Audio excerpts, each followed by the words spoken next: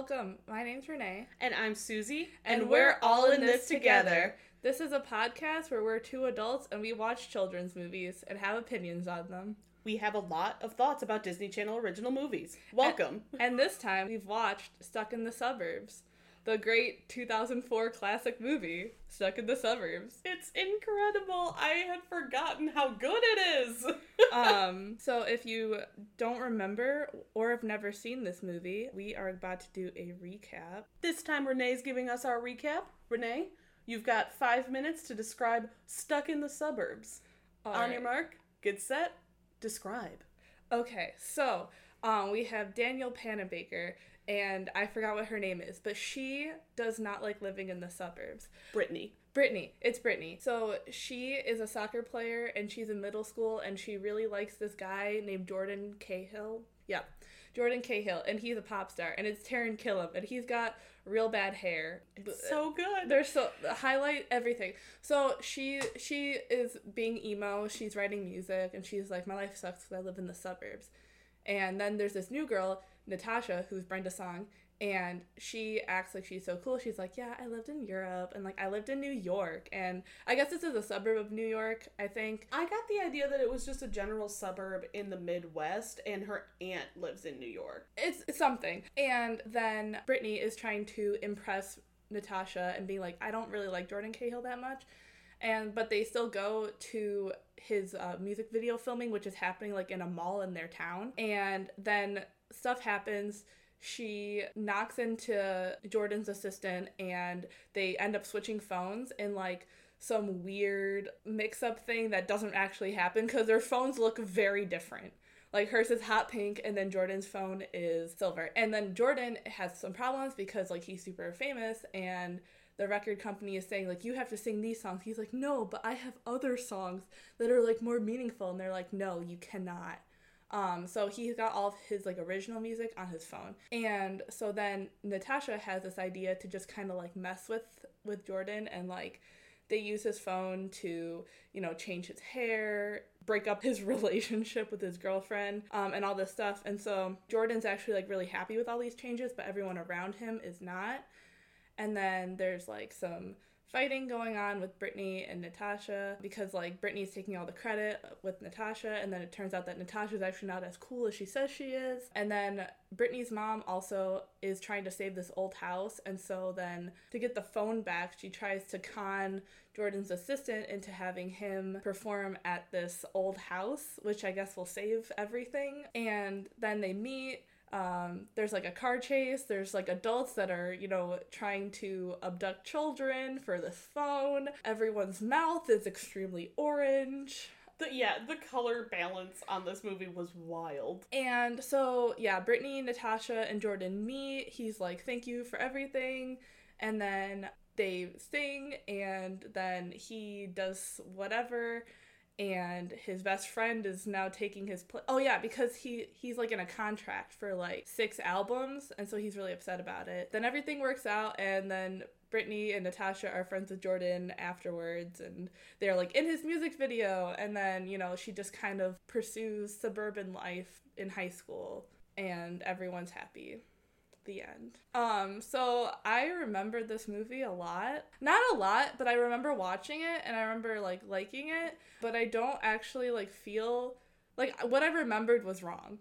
See, and I felt like I didn't really remember this movie. Like, when we looked at the cover of the movie and when we were talking about watching it, all I remembered was the scene of Brenda Song and Danielle Panabaker on the bike, and Brenda Song is eating an ice cream cone while she's standing on the back of Danielle Panabaker's bike, because I feel like that was in the commercial for the movie every time they played it.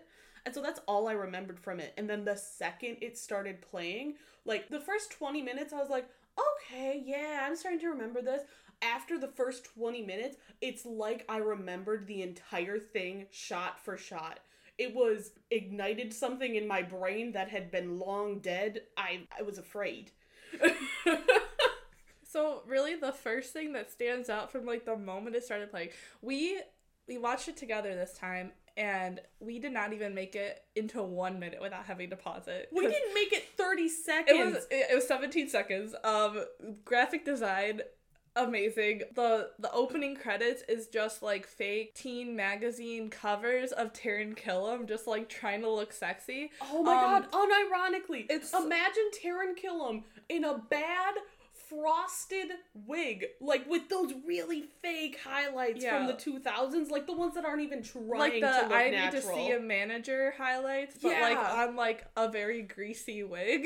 Yeah, it was insane, and it was all these just like hair. Imagine Taran Killam 15 years ago trying to smolder. It was wild. I forgot that it was Taran Killam in this movie. It's like a fever dream. Because, like, at this point, he was, like, doing... Like, he was out of Nickelodeon, but he was, like, doing, like, Mad TV. So he was doing, like, comedy. And then he's just, like, in this... He's in this DCOM movie as, like, the hot guy. All of his roles before and all of his roles after have been comedy sketch roles. All of them. And then he has this one weird movie where he's playing the heartthrob. Who looked at Taran Killam and went, heartthrob? Yeah, like, he doesn't have a pop star, like, face at all. Like, it's out of place. Him, like, wearing, like, that velvet cape and hat thing when he was, like, trying to be the costuming in this whole thing. It's very, like, uniquely 2004. Oh my god, 2003, 2004. Because if it came out in 2004, then that means it was shot in 2003. Everyone's hair... amazing. Like, it was wild. The only, like, Danielle Panabaker's hair is just regular. She has so much hair, and it's so beautiful. She has the most. I have never in my life, I told Renee as we were watching, I have never in my life had hair envy, because, like, I have good hair. There are a lot of things that I am usually envious of on beautiful women, but, like, hair is never one of them, because I have, like, decently good hair. I had hair envy. Brenda Song had, extensions. Oh my god. Very wild, like, short cut, and then you try to make your hair somewhat spiky and up. Yeah, like, over amazing. And over. The Disney Channel layers was another thing Brenda Song dressed exactly like looking at this movie, like, the dynamic the two main characters had, that Natasha and Brittany had, was exactly the dynamic of me and my best friend in middle school, because I was very much the Danielle Panabaker, semi-emo. I literally wrote bad songs. I have a notebook full of them. It will never see the light of day. They're so bad. They are. Me too. But we should high five. That would be an audio nightmare. We almost did. We stopped ourselves. But yeah, and then my best friend was much cooler than me and had, like, our styles too. There is an outfit Danielle Panabaker wears in this where she has this, like, floofy purple shirt that has, like, kind of puffy sleeves and, like, a past your knee jean skirt.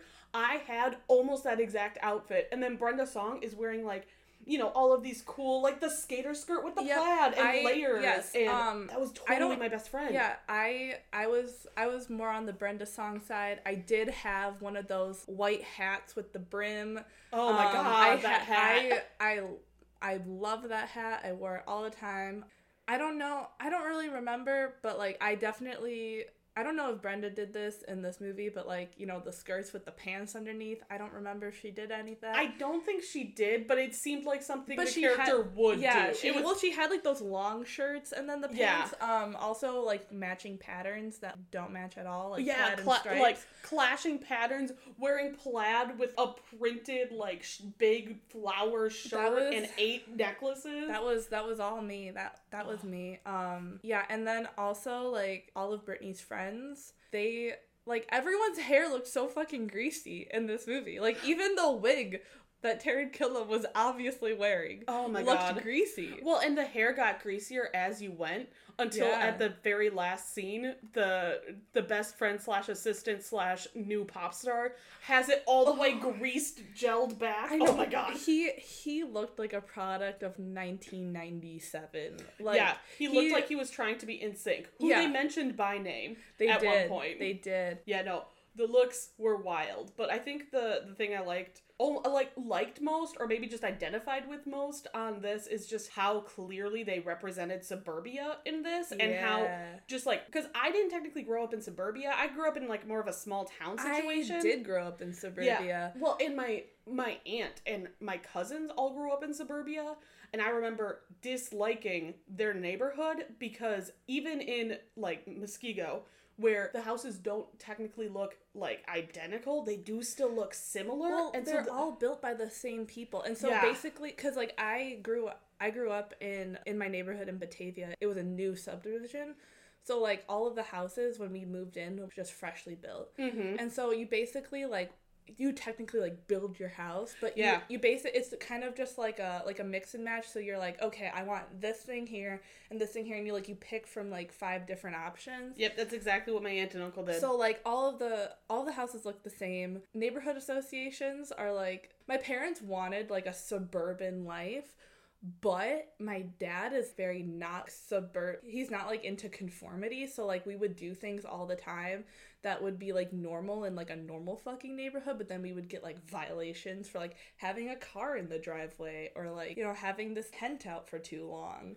Sure. You know, stuff. So like in this movie, all the suburban houses looked exactly the same. And, like, that's what the opening sequence is. The opening sequence is just, it made me feel like a 5th grader. It was just so clearly, I never played soccer, but it was just, like, that kind of, like, you have your group of girlfriends. It was Brittany and the 3 friends who I don't even remember if they ever got names. I'm sure they probably did, but like in the credits. Yeah, it wasn't important. And so it was Brittany and her 3 friends. Danielle Panabaker, just side note, looks like, I think was older than the rest of them. She and Brenda Song were 16. Yeah, and I think the other girls they got to play... And they were supposed to be in 8th grade. They were supposed to be in 8th grade, and I think the other girls they got to play, the friends, were legitimately closer to 8th grade age. Mm-hmm. And so, like, Danielle Panabaker is already just, like, an unreally beautiful girl. Yes. And then she was, like, 3 years older than the rest of the kids, and so like it was a little jarring. I was trying to figure out if this was supposed to be like a kid sister situation. It wasn't. Was not. No, but so it's her and all of her friends, and they're coming back from soccer practice,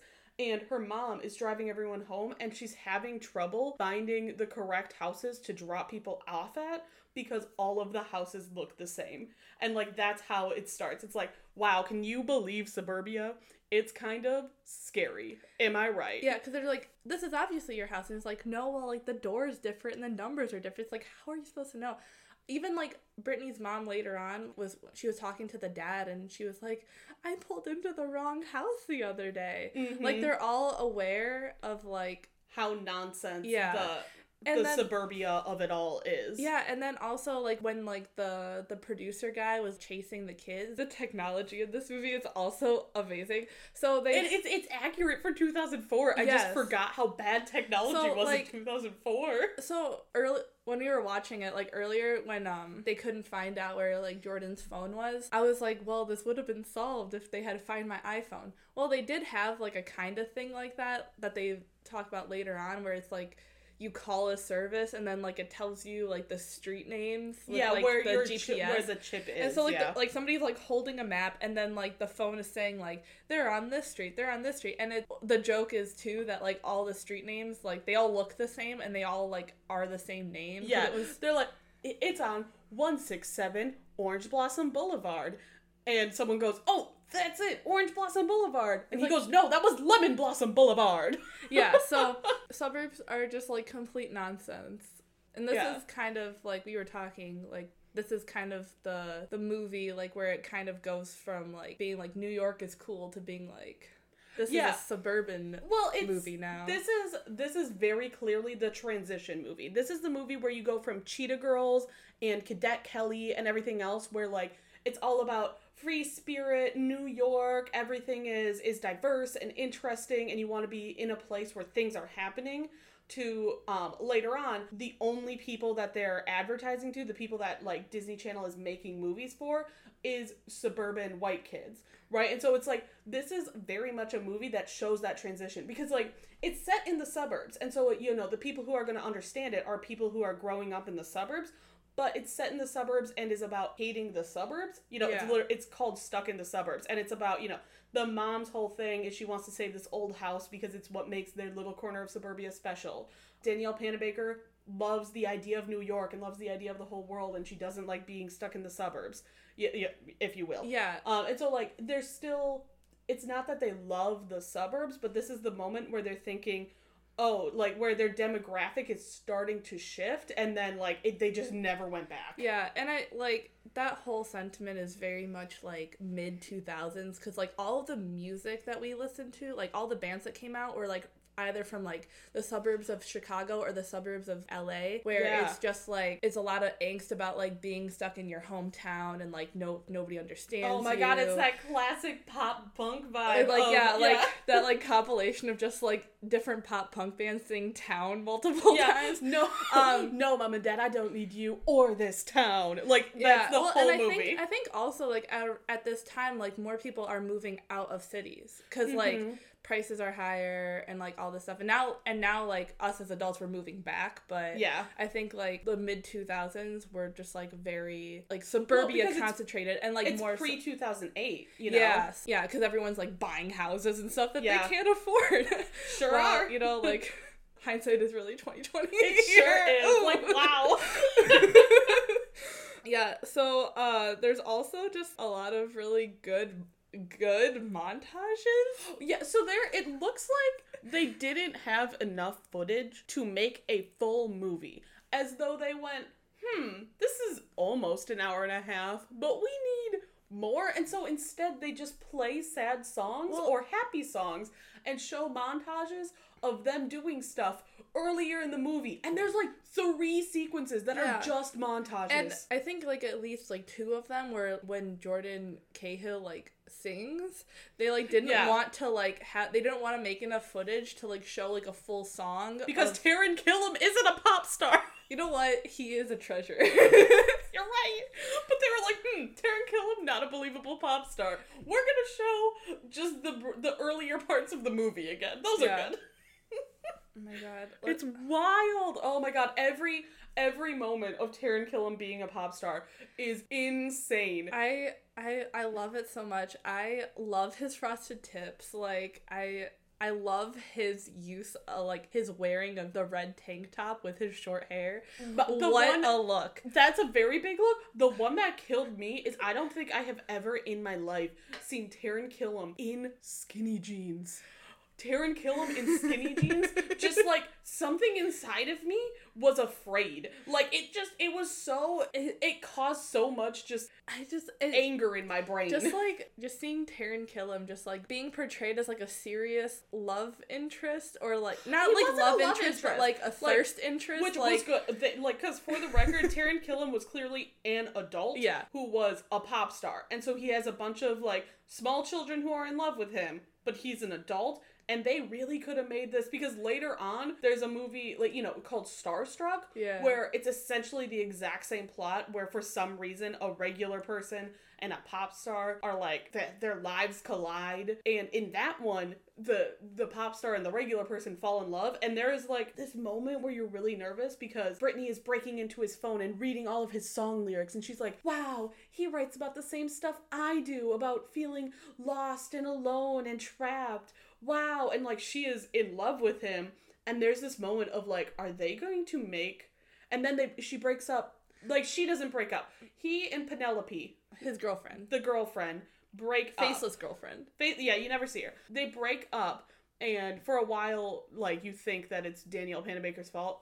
Turns out they were breaking up anyway, so it's fine. But, so he and the girlfriend break up, and there's this moment of, like, are they gonna try to convince me that an 8th grader and this adult man are dating and it's fine? Yeah, and, like... They don't go there, though. They're just best friends, and it's fine, and everything's chill. Yeah, because, like, you know, I'd seen this movie when I was, like, 9. Yeah. And so, like, I you know, I just kind of like assumed that like in my like bad memory that all these decoms like they're gonna fall in love at the end or like you know something, but and I was just like, are they gonna go down this road? They did not.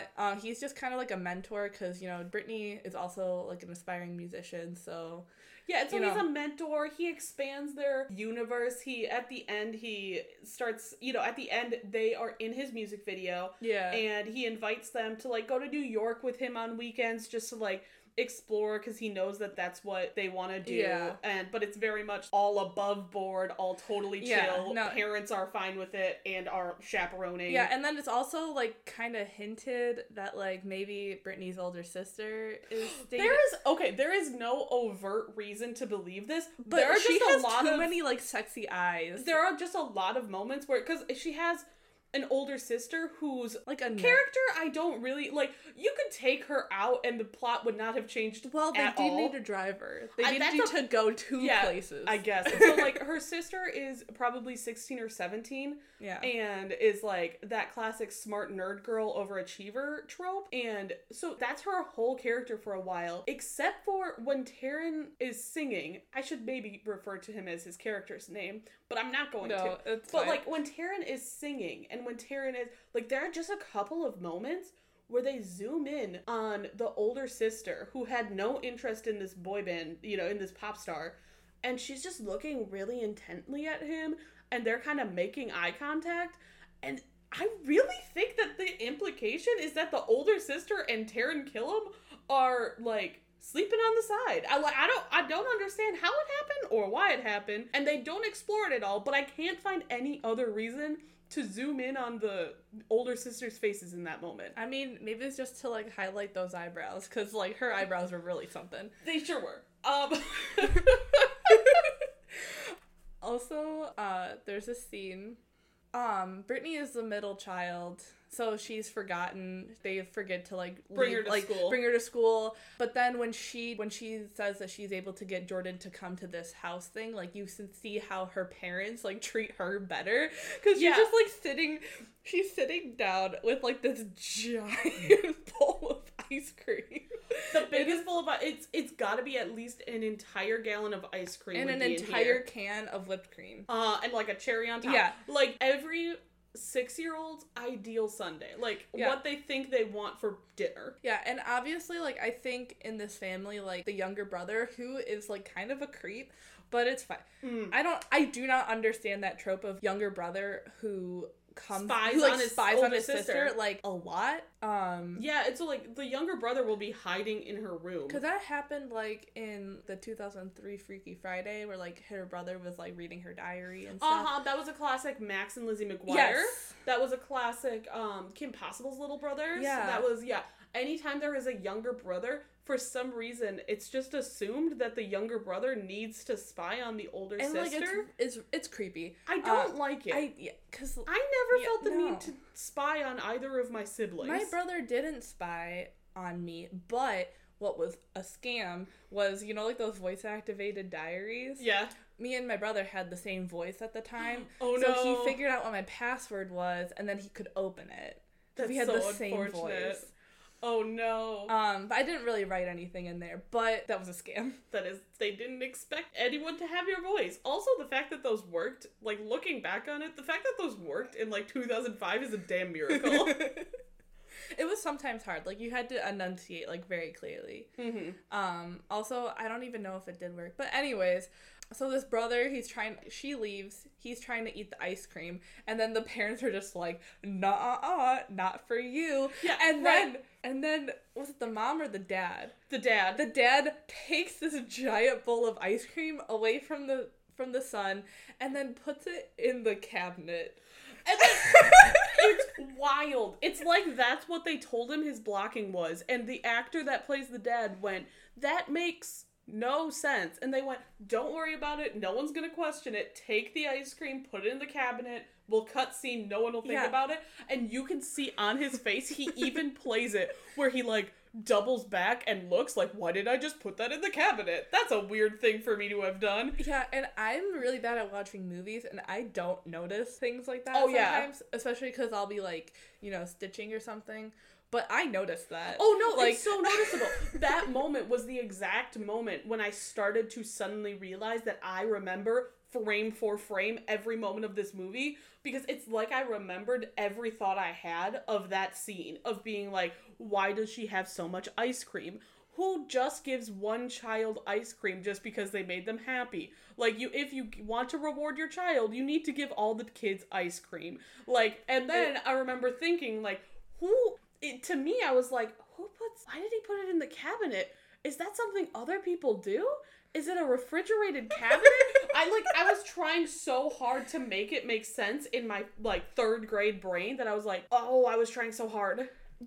There's so many, like, logic things that are so wrong with this movie. Like, the fact that Jordan's backup dancers, like, before Brittany and Natasha and stuff came in, they were, like, these 2 girls just, like, wearing, like, normal, like, 2004 middle schooler outfits. Not even middle schooler. I would say it's, imagine a woman who is 20 years old but in 2004, like in 2004, going to the gym.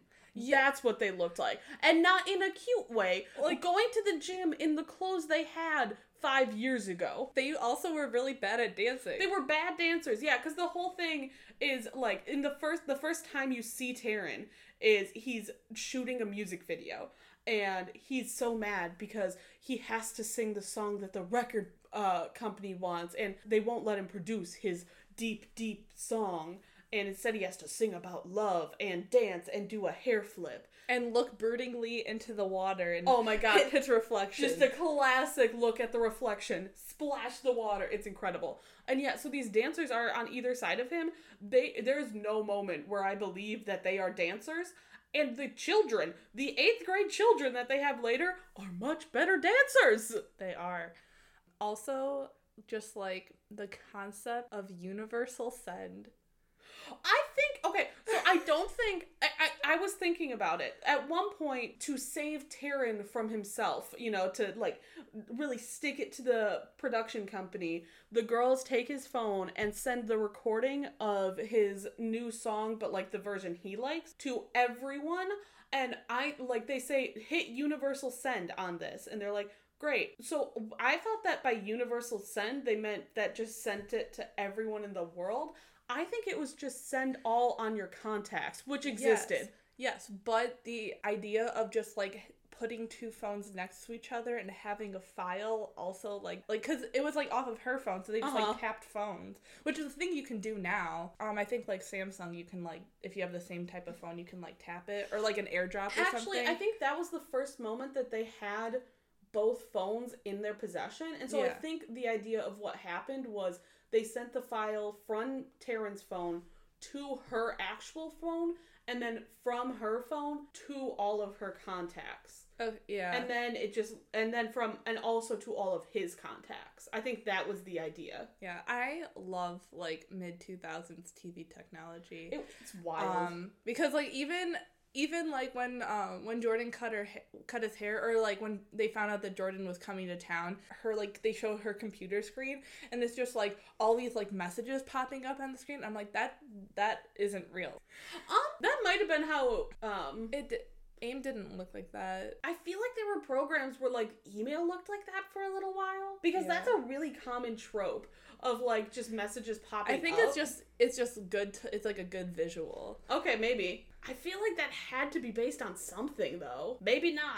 I never experienced it. And if I never experienced something, it's not true. One of my favorite things about this that made me feel so nostalgic was watching the girls get very, very excited for, like, a TV event. Yeah. Or, because I remember being that. I think I was like that for Cheetah Girls and Cheetah Girls 2. Especially. Well, yeah, it's like it was like 4:00, so it's like TRL time, which it wasn't TRL, but it was TRL. Like, that's what it was, because they didn't have YouTube to look at music videos. Yeah. You know, like, if you wanted to see a music video, you had to wait until, like, they played it on MTV. Yeah. Which is a wild concept to me. Yeah, and so it was very cute. That's something that also made me feel like, wow, these children are literally me in 5th grade. Yeah. So Brittany and her original 3 friends had a dance, like, that they personally choreographed to their favorite song by Taran Killam. And that was also a big time something that me and my sisters and our friends did. And they would, like the song would come on and they would all dance to it. And they were very excited about their dance and very excited. And the, parents and the brother are watching amusedly from the sidelines. And the whole thing was so nostalgic.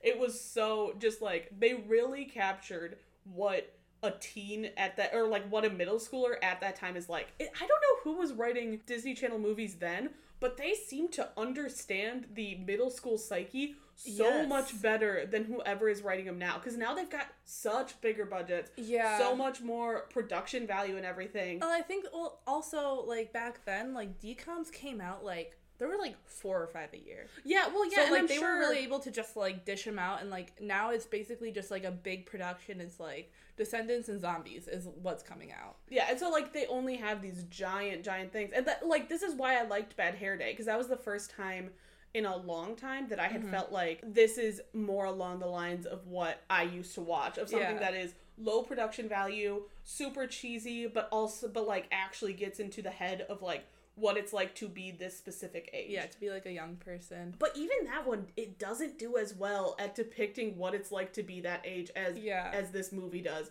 It's so good. This is exactly what I was like in 2004. Mm-hmm. And like, I mean, besides Daniel Panabaker, like, none of them looked really that great. No, like, Brenda Song and Daniel Panabaker have not... Well, they have star power. And, like, they have not changed. It's in the same way that... I almost called her Lizzie McGuire. Hilary Duff. Like, you look at all of these girls, and it kind of comforts me. Their faces haven't changed at all since they were about 14 years old. And they've always been just, like, very beautiful girls, but their faces just haven't changed at all. So they look very beautiful and ageless. But the rest of them, they look like 8th graders. They look like 8th graders who haven't really gone through puberty yet or are in the middle of puberty. None of them are wearing very much makeup. They're wearing an appropriate amount of like middle school makeup. They might have some mascara, maybe lip gloss, and that's it. All of them have hair that it looks like a middle schooler did, outfits that it looks like a middle schooler put together. Thin bangs. The bad haircuts, thin bangs. Just everything is so like realistic. Like, yes, this is what it's like to be a middle schooler. Yeah, and I think that like for me as like an older kid watching that, it made me feel like that could happen to me, Well, exactly. Yeah, because I was in it was 2004, so we were in like 4th grade when this came out. Yeah. Like 4th to 5th. And so it was exactly, they were a little older than us, but just it was older something enough. I could aspire to. It was something I could aspire to. Like, the more I watched it, the more I was like, did I just base my entire childhood off of this movie subconsciously? Yes. Like, did I base my whole personality off of Danielle Panabaker in this movie? Or with her and sister. Read It and Weep, just like... Oh my god, Read It... We'll talk about that one later, but between this movie and Read It and Weep, that was my whole personality. Like, that's who I was in middle school. And I don't know, it's just, this whole movie made me so almost sad about what movies, like, I love a Disney Channel movie, and I've enjoyed the ones that we've been watching, but it just suddenly made me remember how good Disney Channel was at depicting what it's actually like to be 13, as compared to, it made me think of, because I love the Descendants series, but, like, it made me think of the outfits in Descendants, and, like, the skin-tight leather, and the fact that they are all teeny tiny. Not that any of the girls, all of the girls were very small in this, but the fact that they were small is not highlighted. Yeah. There is no giving them they were an just hourglass like figure. They were like gawky teenagers. They were gangly. Yeah, they were gangly soccer. Like, that's what I looked girls. like when I was 13. Gangly soccer girls wearing a ponytail. That's what they all looked like, And now you've got, the 24, 25-year-olds playing 15-year-olds, which is its own issue. But more than that, it's just, they have everyone in these fabulous outfits. And, we're not in that terrible Hannah Montana outfit stage. At the same time, though, like, girls who are, like, in middle school, they just look better now. Because they have YouTube tutorials, and, like, they have... Well, that's exactly what I'm saying. Information to tell them to not look like shit. And, like, we didn't have that. We had our moms and I think be that's like... terrible. Yeah. I hate it. And I think that Disney Channel has noticed that, like, Disney Channel has added on to that instead of taking away from it, if that makes sense. Like, Disney Channel has started making their middle schoolers much more, quote-unquote, hot than a middle schooler ever used to be. And I wish that, like, Disney Channel would just keep one place where a middle schooler looks awkward and weird like a middle schooler. I mean, like, even if you go back to, like, High School Musical, like, Troy Bolton is not that hot. Like, no, you know, like he's like, you know, attractive for like a 2000, you know, an 18-year-old in 2008 or whatever. Yeah. But like, you know, he doesn't have like, he's not like as like polished or anything. None of them are. No. Like all of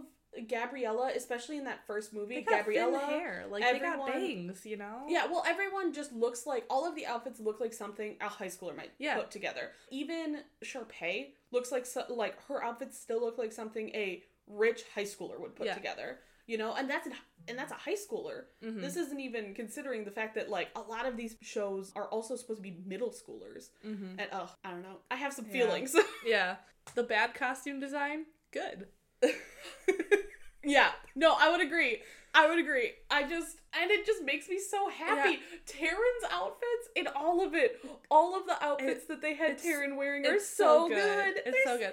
I really want to know how he feels about being in that movie. I just want to, oh my god, I would pay so much money for like a signed copy of one of those fake magazines with Taran Killam's face on them. Oh my god. Can you imagine? I would frame it. I would die. I would love it.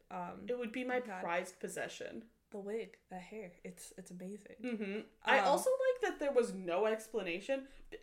So, you know, about halfway through the movie, 2 teenage girls have Taran Killam's phone. They're messing with his life. They tell his hairdresser to cut off all his hair, even though that wasn't the plan. They, do all this stuff. They change up his wardrobe to something that he might like more. And so they're doing this in a way to, like, help him and, like, do things that he actually wants to do. And he's not and that way he's not the one making these decisions, so he can't get in trouble with the production company. But, like, they're still being made, And so the wildest one for me was bringing in these 2 dogs. Which I'm like, so they bring in like 2 dogs for him. They're very good. They're very fluffy. They're so big and fluffy, and I loved it. And I was so confused. I'm like, did they just decide he needed a day with some dogs, or are they his dogs? Also, totally forgot about it, but like that frisbee thing where he was just like, oh my god, he was like playing like spy frisbee, where he was like trying to like assassinate people who like with a frisbee. So like, no, it was frisbee golf because on the back, so it was frisbee golf. But he was using his security people as the holes. And so, like, he hit one of his security guys, and he, like, bent over, and then on his back, there was a sign that said, like, par 5, and had, like, a little, like, golf flag. And then they give, like, a little high five. Oh, what a time. Well, yeah, and it was very cute, because it was clear that, like, it wasn't that he was, like, haha, service people. They have to do whatever I say, so I'm gonna throw frisbees at them. It was, like, made very clear that, like, they were friends and he was in on it and everything else, but it was still just a wild time. So yeah, there's so much that I'm like, are these his dogs that they brought to him? Did they personally call this man and explain how human frisbee golf works? Did they, like, how did any of this happen? Maybe just showing that he's happier. It might just be that. Yeah. Like, instead of, like, being emo and, like, brooding on his phone, he's, like, playing frisbee golf with his security people. So you think that might have been his doing? Who knows? There were a lot of choices in this. There's so many choices. But, yeah. So, I got some facts for you. I'm ready. All right. So, in the hotel scene where they're trying to get the phone back the first time, it's the same hotel that was used in Good Luck Charlie at some point. I haven't seen Good Luck Charlie, but they're reusing sets. Okay, I love that. Danielle Panabaker and Brenda Song were both 16 when they filmed this movie. So, and then also, like, because when we heard Jordan's songs, we were like, who's singing this? Mm-hmm. It was Taran Killam. No! It was, yeah. No! He sang it. What? Yeah. On the credits, like, and on the soundtrack, they say that it was Jordan Cahill who sang it, but he was the one who sang those tracks. Because my thought was that it was Drew Seeley. He does musical theater, Taran Killam does. I'll tell you what later on. Oh my god, also, I will pay money for this CD. Who has this CD? Also, this soundtrack at some point was ranked number 182 on the Billboard 200. I get it. These are bops. They're really good. They are pop. They know how to write a pop bop. Yes. So also when we do older movies, we're gonna do a little Where Are They Now? Mm-hmm. Because it's been 15 years. Yeah. God, we're old. So first, Danielle Panabaker. She looks exactly the same as she did. Yeah, she's currently in The Flash. Yeah, she as plays, like Killer Frost. Yeah, Killer Frost or Caitlin Snow. It's the Yeah. same character. Yeah. It's a whole thing. I don't know if I like The Flash, but I sure have watched every single episode and occasionally get, like, addicted to it. I still can't say whether I like it or whether I just really enjoy Daniel Panabaker and the guy who plays Cisco. Like, I really like those two people. Oh, and the guy who plays Joe. I like those three actors. I'm not sure if I like the show. Well, it is a CW show, so Yeah, you know. it's like it's kind of cheesy, kind of corny, but it's one of those. It's a very nice show to turn your brain off to. But either way, Danielle Panabaker is great in it, and she looks exactly the same, but with, like, slightly better hair, if that's possible. Yeah. So then Brenda Song, she's out here working. She has so many credits. Like, I just was like, this is like from 9 years ago. Uh-huh. But like when I saw The Social Network, I was like, what the fuck? Like, Brenda Song is not, like, she's playing like an adult role. Oh yeah, You know? Did you ever see the episode of her on New Girl? No, 'cause I haven't watched New Girl. So she sleeps with, like, she's one of Winston's exes. Yeah. Winston, so, like, on New Girl, Winston's iconic thing is his cat, Ferguson. Brenda Song is the girlfriend he got Ferguson from. Oh, okay. Yeah, like, she asked him to take care of her cat while she just went and slept with another dude, and so he just kept Ferguson. Yeah. He was gonna kill him. Instead, he became a weird cat dude. Yeah, she's done like a lot of TV pilots. You know, probably not all of them made it to air, but she's been out here. She's gonna be in the Hulu series Dollface coming out. I don't know if that's really? out or yeah, but she's just like one of the stars of that. Oh, awesome. She also was a guest star in Allie and AJ's new music video. Was she really? Yeah, Oh she my was in god. that. I Yeah. gotta go watch that. Yeah. So she is out here. Allie and AJ, if we're going by thirds of my personality, 1/3 is Danielle Panabaker and Stuck in the Suburbs, 1/3 is Danielle Panabaker and Read It and Weep, and 1/3 is Allie and AJ. That's my whole personality in middle school. Yeah, and so now Taron Killam. Oh, What a guy. So Mokiki obviously does do the sloppy swish. Obviously, you know, he was on SNL until like 2016 or 17. I guess his contract ending was like not on great terms. It's just, no. yeah, like he didn't really know that he was gonna get let go. But then Lorne Michaels was like, bye, I guess. So sorry for him. He was, I don't know if he still is, but he is King George in Hamilton, I think, in the New York production. Really? Yeah. That makes I might have known that, but even if I didn't, I could immediately picture it so clearly that it makes sense. Yeah, no, it, like, that would be really good. That's a perfect yes. role for him. Like, the exact amount of sarcasm and comedy and singing and, like, and he his could do that his face, you know, perfectly. Like, yeah. Yeah. One of the only people who I think can do Jonathan Groff justice. Yes, and he's also one of the leads on ABC's Single Parents, which came out last year. Oh, I do remember seeing a bunch of commercials for that. Yeah, so he's still out here. Taron Killam. Love him. What a guy. It's wild because, like, he is in so many things. Well, like, all of these people are in, like, so many things that, like, we've watched, but, like, he was a Nickelodeon star. He was on Mad TV, which, like, I watched some of it, like, as a kid, just being like, what is this? Sketch comedy? What is that? You know?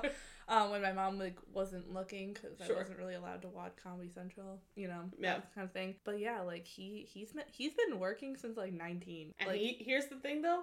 He's good. Yeah. He's good. I love him. He's always delightful. I'm always willing to give something a try if Taron Killam is in it, because he's delightful. Fun fact, the woman who played Britney's mom, I don't know about where she is now, but I know where she was, like, 5 years ago. She played the police chief on Psych. I loved her in that role, and I was trying so hard. I had to, like, stop and figure out where she was from because it was driving me nuts. I was like, I love this actress. What is she in? She's the police chief in Psych. I'm sure she's maybe doing other things, but that's the only thing I knew her from. Yeah. So they out here. They're not one-hit wonders. No, it was a pretty good, like, star-studded cast. Yes. They just didn't know it yet. Yeah, and a great movie too. So now let's go to ratings. Oh yeah. Yeah. So out of 5 for plot. For plot, I mean, I'd give it like a 2.5 because there were a lot of holes in it, but it was good. Like, yeah, I will say the fact that they somehow switched, like, grabbed the wrong phones despite them being completely different colors does take away from the believability. The same phones existed. Or even just making it the same color. Yeah, I don't but know. like, I'll give you well, that. she I would had, give like- it a 3.5. She though. had like a cheap phone, and he had a BlackBerry. yeah, with which is- internet access. yeah, Oh so- man. Yeah. But I would give it at least a 3.5. I thought it was delightful, and I think Yes. the fact that it was so true to like what middle school was like then is like gives it a good amount for me. The only thing is I don't think they really explored why that old house was good very well. Like, because that's a big plot point, is saving the old house that it makes their corner of suburbia special. A island of hope in a sea of sameness, which was a lyric that either Danielle Panabaker or Taryn's character came up with. I can't remember, but it sure was a line, and I was like, oof, it hurt to listen to. Yep. So choreography. Honestly, like, here's the thing, there wasn't much choreography, and obviously, like, the actual backup dancers, terrible. But the one piece of choreography that they just did 8 times with the 8th graders was great. So I'd give it a 3. Yeah, and the song slapped. The songs slapped. Like Jordan Cahill, I wish that he was real. Oh, yeah. Yeah. I mean, Jordan Cahill was real. Jordan Cahill was just, like, essentially Aaron Carter, Jesse McCartney. Yeah. Jesse McCartney, I think, is a good... Yeah, because Aaron Carter went off the deep end. Yeah, Aaron Carter went off the deep end, but I think Jesse McCartney is a good kind of, like, allegory. Mm-hmm. You know, he's got his beautiful soul. Yeah. You know, you could get the feeling that he has deep feelings. Yeah, if only Jesse McCartney had frosted tips the way that Jordan Cahill did. If only. Because, wow. I mean, he still did have pretty visible highlights. Yeah, but I think it's just because Jesse McCartney was naturally a blonde that it didn't quite get to that level. Yeah, that was some hair. Oh my god. We should just have a category called hair and hats. Honestly. Hair and hats. 5. Let's start adding. No, it's happening. We're adding this category. Hair and hats. Hair and hats. Okay. 5. Acting. I mean, it wasn't terrible. No, All of these people went on to be like professional actors. You know, it's not like a bunch of one-hit wonder. They never left Disney Channel kids, and so like none of them. Nothing really was like out of place. Like it never was like. What? Yeah, the only times it was kind of iffy were times where they clearly were asking the 8th grade girls to like improv talking over each other because they were doing that classic, you know, how teenage girls talk a lot. And so they were like, oh my god, and like they were clearly having them sort of improv things so that they were like, just keep talking over each other. Those were the only moments where it started to get a little iffy because, you know, they were 8th graders. Yeah, trying I did to like improv. when they all screamed together, though. Yeah, that was really good. That was good. I don't think that was a lot of acting. That's just like how middle school girls just like, Yeah. Well, but, like, if you think about, like, how loud and high Danielle Panabaker and Brenda Song were screaming, if you think about, do you remember the point where they threw themselves against the glass? They committed. That was so good. Like, They threw themselves against the glass of Jordan Cahill's hotel because they saw him inside. And they committed. Their faces, there was nothing pretty about it. Their faces were completely smushed on the glass. It was so good. They committed. I would give this like a 4.5 for acting. Yeah, I agree. Cringeability? I mean, like, here's the thing. It's not like cringeability in the way that it's hard to watch like some other movies were. It's cringeability in that, like, it's so 2004. Yeah. It's so 2004. Yeah, so, I mean, it's low for me, like... Yeah, like a 2. Yeah. It just, like, it was just more, like, war flashbacks than, like... Exactly. Yeah, it was like, just, oh, shit, like... that's me. Well, exactly. The whole thing was just, like, nothing will ever make me feel quite as 12 years old as watching that movie. Yeah, but it didn't make me, like, feel uncomfortable. Yeah, no, it made me remember my middle school years fondly. Yeah. Which is hard to do, because those were not great years. No, they were not. So overall, this is out of 10. Overall out of 10? I mean, I think I'd give it a solid 7. Me too. You know?